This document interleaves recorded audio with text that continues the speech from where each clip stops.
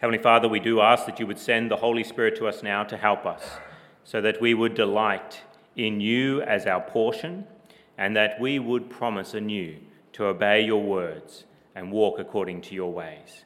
And we pray this in Christ's name. Amen. Well, this morning we pick up again our series in the book of Matthew and looking particularly at the work of John the Baptist, and this will be the last time that we look at John the Baptist and his ministry here in Matthew chapter 3, because next time I preach, Lord willing, we'll move into chapter 4 and the work of the Lord Jesus Christ. But we've been looking at the work of the Lord Jesus in being baptized by John, and so we looked at why Jesus insisted that he should be baptized by John the Baptist, and we also looked at what happened when Jesus came up out of the water after he was baptized. What happened?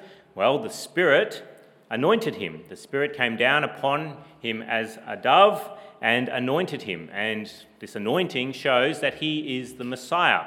That's what it means to be the Messiah. It means that you're anointed, and he was anointed by the Holy Spirit for a particular office, for particular work for God. And that's what we looked at last time. What is the office that the Lord Jesus had? Well, he didn't just have one office, he had three offices. He had the office of prophet, priest, and king. But what else happened when the Lord Jesus was baptized?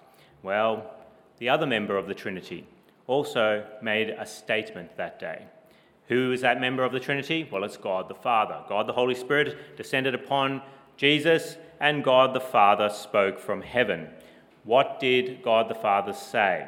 Well, we see that given to us by Matthew in verse 17 of chapter 3. The first thing that we notice is that he said, "This is my Son." God the Father was declaring that this man, Jesus of Nazareth, was in fact his Son. Now, what does that mean? Well, it means a number of things. We could go in a lot of different directions, but one of the biggest things that it means is that Jesus is fully God. He is the man, Jesus of Nazareth, but he is also fully God. He is God's Son.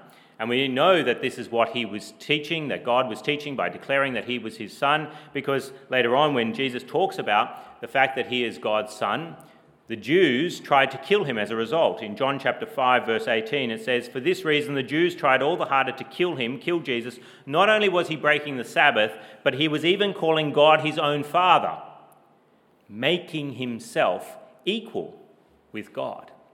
When God declares that this is his Son, he is declaring that he is equal with him, that he is a divine being. He is a member of the Trinity. But what else did God say at Jesus' baptism? He declared that Jesus was his Son. What else? Well, we see in verse 17 that he declared that he loves the Lord Jesus. Verse 17, it says, "And a voice from heaven said, 'This is my Son, whom I love.'" God the Father loves his Son.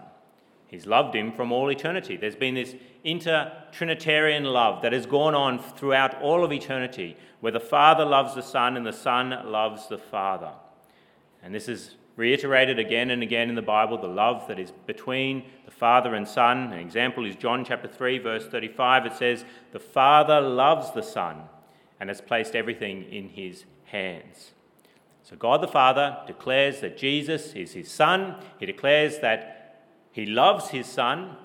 But what else does he say when he speaks from heaven at the baptism of the Lord Jesus?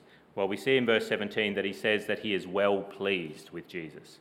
Verse 17, "And a voice from heaven said, 'This is my Son whom I love. With him I am well pleased.'" Why is God pleased with his Son? Well, there's many reasons. Of course he would be pleased because Jesus is the sinless one.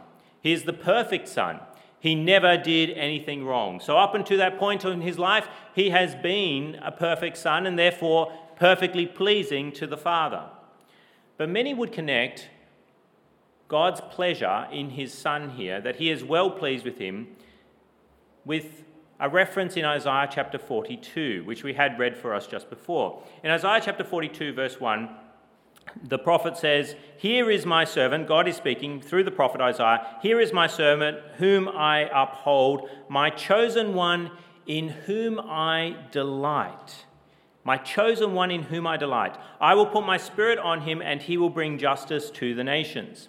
Why do many people connect the statement from heaven that I'm well pleased with Isaiah chapter 42 verse 1 was because when Matthew translates Isaiah chapter 42 verse 1 over in Matthew chapter 12 verse 18, where he reiterates that verse there, he uses the exact same Greek word that is used here in Matthew chapter 3 verse 17 by God the Father speaking about the Son at his baptism, to say that that same word was used by God in Isaiah chapter 42 in the Greek translation. And so many would say that that statement there in Isaiah 42 is being reiterated by God at his baptism, at Jesus' baptism. And of course, Isaiah 42 is very well connected with the baptism. Why? Well, what else do we read in Isaiah 42 verse 1? Here is my servant whom I uphold, my chosen one in whom I delight, or am well pleased with. I will put my spirit on him, and he will bring justice to the nations. And what have we just seen happens at the baptism of the Lord Jesus? God's Spirit is put upon him. And so many connect the pleasure of God here at the baptism with the servant prophesied about so many years ago in the book of Isaiah. So then what is this work that would be the focus of God's pleasure as he looks at his Son and says, I am well pleased? Well, wouldn't it be the suffering work of the servant? If we think of the servant who is prophesied about in Isaiah, what springs to mind? Well, of course, we could think about the work as a prophet. The servant was one who would speak God's word. He was also going to be one who would rule. But we think primarily, I would imagine, of the suffering work of the servant that is depicted so well for us in Isaiah chapter 53. Look with me at Isaiah 53, page 731. Page 731 if you have a church Bible. Isaiah 53, one of the most powerful and beloved passages of Scripture. Isaiah chapter 53, reading from verse 4, where, of course, you can go back to chapter 2 and see that this is spoken of God's servant. Verse 13 of chapter 2, it says, See, my servant will act wisely. But how will he act wisely, and what will he do? Well, verse 4 of chapter 53 speaks so clearly. Verse 4 says, Surely he took up our infirmities and carried our sorrows, yet we considered him stricken by God, smitten by him and afflicted. But he was pierced for our transgressions. He was crushed for our iniquities. The punishment that brought us peace was upon him, and by his wounds we are healed.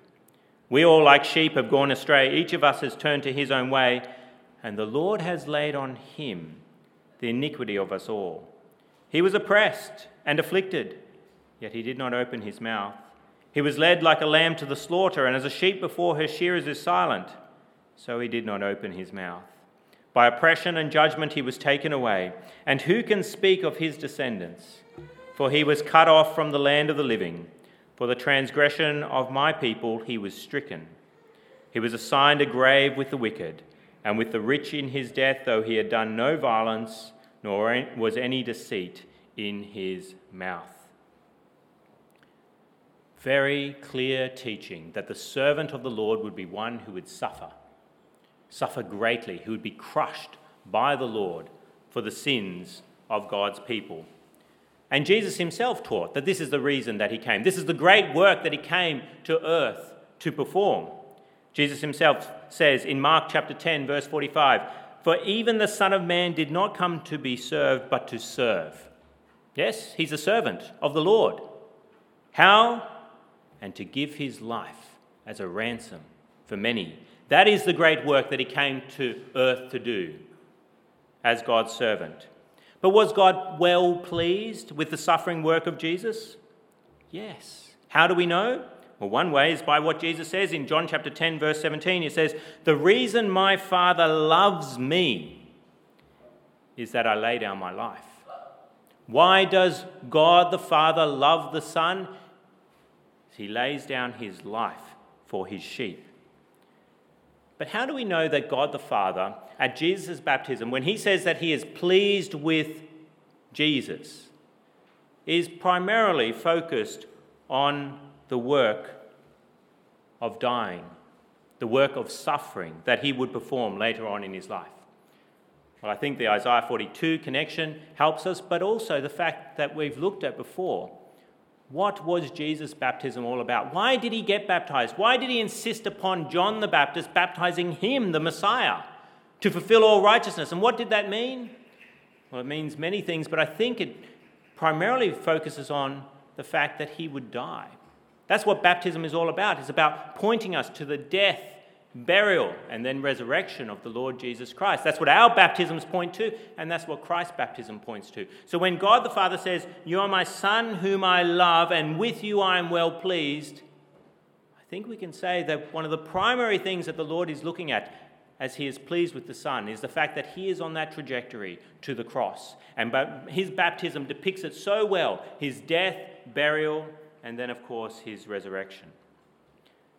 So God was well pleased with the Son for this beginning of his work of going to the cross. His suffering had already begun. Through his incarnation, we talk about his acts of humiliation, and begins with his incarnation. That the Son of God would take on human flesh is a humiliating, suffering work. And now he's continuing that trajectory, that suffering work, in going into full-time ministry. As we'll see, and the first thing that he's going to do is go and be tempted by the devil after fasting in the desert. He is up for a lot of suffering. It's only just beginning, but the Lord is pleased with it. But you may say, didn't God get angry with the Lord Jesus at his death? Wasn't it God's wrath that was poured out upon Jesus? How can God be well pleased with his Son and angry with his Son at the same time? How can God take pleasure in the death of his Son while he is angry with his Son for the sin that is put upon his shoulders? Well, there's lots of thoughts that have been given over the centuries about this matter, how God can be angry yet well pleased with his Son at the same time. And I think one of the clearest explanations of this dilemma that we face is given by Shedd.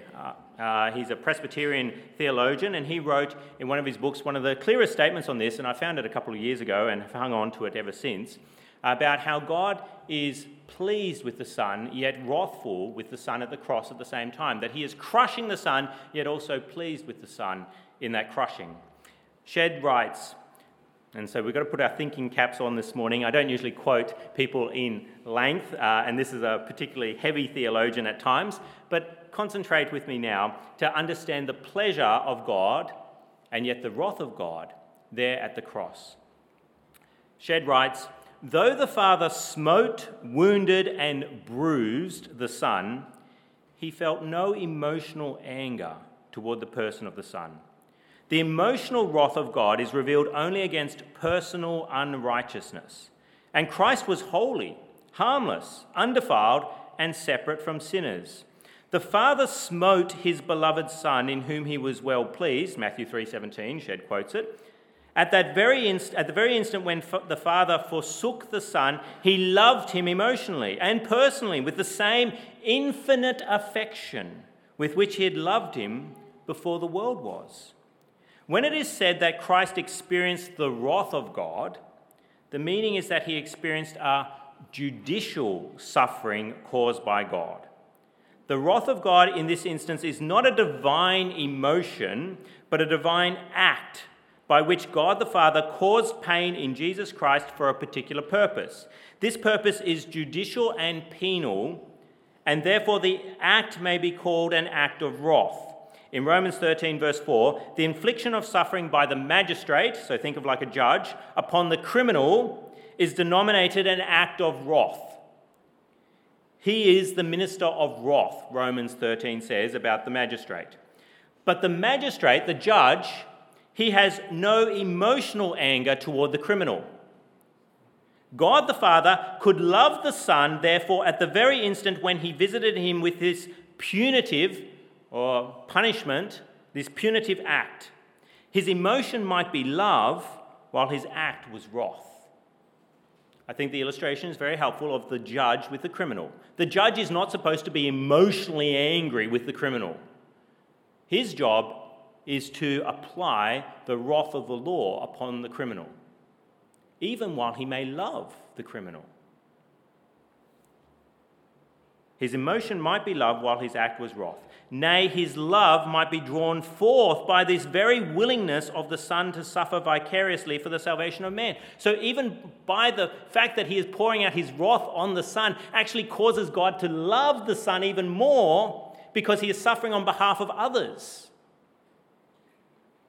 Calvin says, "We do not admit that God was ever hostile or emotionally angry with him," Jesus. "For how could he be angry with his beloved Son, in whom his soul delighted? Or how could Christ, by his intercession, appease the Father for others if the Father were incensed against him?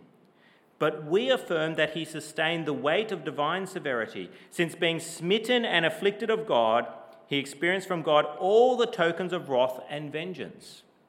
And then Shedd has just quoted Calvin, and now he quotes Witsius, a Dutch Puritan, who says, "To the beloved Son of God, and at the same time to suffer the wrath of God, are not such contrary things as that they cannot stand together. For as the Son, as the Holy One, while obeying the Father in all things, he was always the beloved, and indeed most of all when obedient to the death of the cross. For that was so pleasing to the Father that on account of it he raised him to the highest pitch of exaltation, though as charged with our sins, he felt the wrath of God, burning not against himself, but against our sins, which he took upon himself." What is the greatest act that Jesus has ever done that would cause God great pleasure? It was to suffer God's wrath. To suffer God's wrath for sin, the sin of his people. And we actually see this strange tension in Isaiah chapter 53 of anger and love, of crushing yet raising, of punishing yet rewarding. Look with me again at Isaiah 53. Isaiah chapter 53, page 731. You may still have had a finger there. Look with me at verse 10. After we've heard about the crushing work of God upon the servant, what do we read in verse 10?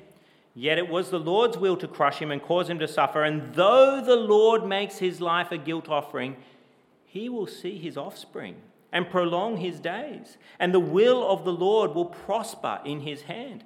After the suffering of his soul, he will see the light of life and be satisfied. By his knowledge, my righteous servant will justify many, and he will bear their iniquities. Therefore, I will give him a portion among the great, and he will divide the spoils with the strong. Why? Because he poured out his life unto death and was numbered with the transgressors. For he bore the sin of many and made intercession for the transgressors." There we see the reward of God for his servant.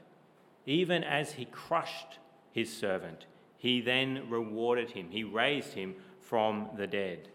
So what do we see at the baptism of the Lord Jesus Christ? Well, we see a number of things. Well, one thing we see is a healthy relationship between Father and a Son. We see a healthy relationship between a father and a son. And why is this important to note? Well, many fathers have unhealthy relationships with children. Why? Well, firstly, they won't acknowledge that the child is theirs. Why? Because sin causes fathers to deny the responsibility that they have to their children. And why else do fathers have unhealthy relationships with their children? Well, many of them do not love their children as they should. They do not love their children. Why? Well, sin causes them to be indifferent to their child, apathetic, to even hate their own child. And why else do fathers often have unhealthy relationships with their children? Well, many are not well pleased. They do not feel any emotional attachment of love to a child, and they certainly do not feel any pleasure with their child. Why? Well, partly because they're sinful beings and they do not want to take pleasure in much at all. And so they do not take pleasure in when their child does what is right. But why else might a father not be well pleased with the child? Because the child is sinful. And the child does things that disappoint the father, that do not give him pleasure. But God the Father has a healthy relationship with his Son. Why? God the Father acknowledges his Son. He acknowledges his Son. Why? Because God the Father is sinless. He accepts the Son as his. Why else? Because God the Father declares his love for the Son. We know he has a healthy relationship with the Son because he declares his love for the Son, that he has a perfect love because he is the sinless one. God the Father himself is sinless. He never does anything wrong, and so of course he loves his very own Son. And why else does God the Father have a healthy relationship with his Son? Well, we see it at his baptism. Not only does he declare that this is my Son, not only does he declare that he loves his Son, he also declares that he is well pleased with his Son. Why? Well, both of them are sinless. Jesus never did anything to disappoint his Father. And of course, the Father always does what is right, and so of course is pleased with his Son's perfect work. But what is the Father particularly pleased with? It's the suffering work of his Son. The suffering work of his Son for his people's sins. Now, what is the value for us this morning? As we come into 2023, what is the value for us to focus on this loving, delighting relationship between Father and Son, between the Heavenly Father and the Heavenly Son? What is the value for us? Well, as God has a healthy relationship with Jesus, he then also has a healthy relationship with believers in Christ. Why? Well, their sin has been paid for. Their sin has been paid for by Jesus Christ. Christ's work at the cross and his work throughout all his days, by faith, comes and is applied to all believers. The elder brother, so to speak, his work becomes the work of all believers. And how well pleased is God with believers? He is so pleased with the work of Christ Jesus. When he looks at the work of Christ Jesus, which by faith is applied to believers, he is so well pleased with them that he adopts them into his family and calls them his children. By the power of the Holy Spirit, they actually become children of God. Not firstborn sons. The firstborn son is the Lord Jesus Christ. John 3:16 is a passage that clearly declares that he is the one and only God's Son, the only begotten Son of the Father. But by faith, God does adopt us as sons and says the same things about us. If we have union with Christ by faith, he says the same things about us as he says about the Lord Jesus. What's that? These are my sons whom I love. With them I am well pleased. When does he say this? Well, at our new birth. When we are regenerated by the Holy Spirit working upon our hearts, we become children of God. We are born again and we are God's children. And he declares at our spiritual baptism, what he declared at the water baptism of the Lord Jesus Christ so many years ago, you are now my son, whom I love. With you I am well pleased. You are his son. Might be tempted to throw in the word daughter there for the sisters that are amongst us, but I think there's a place to actually emphasize the word son, because son has full rights as an heir. You are sons. There is no diminishing of that fact by the work of the Spirit. And God declares that about you at your spiritual baptism, and then he continues to declare it all through your life. Every year that passes, you are declared a child of God.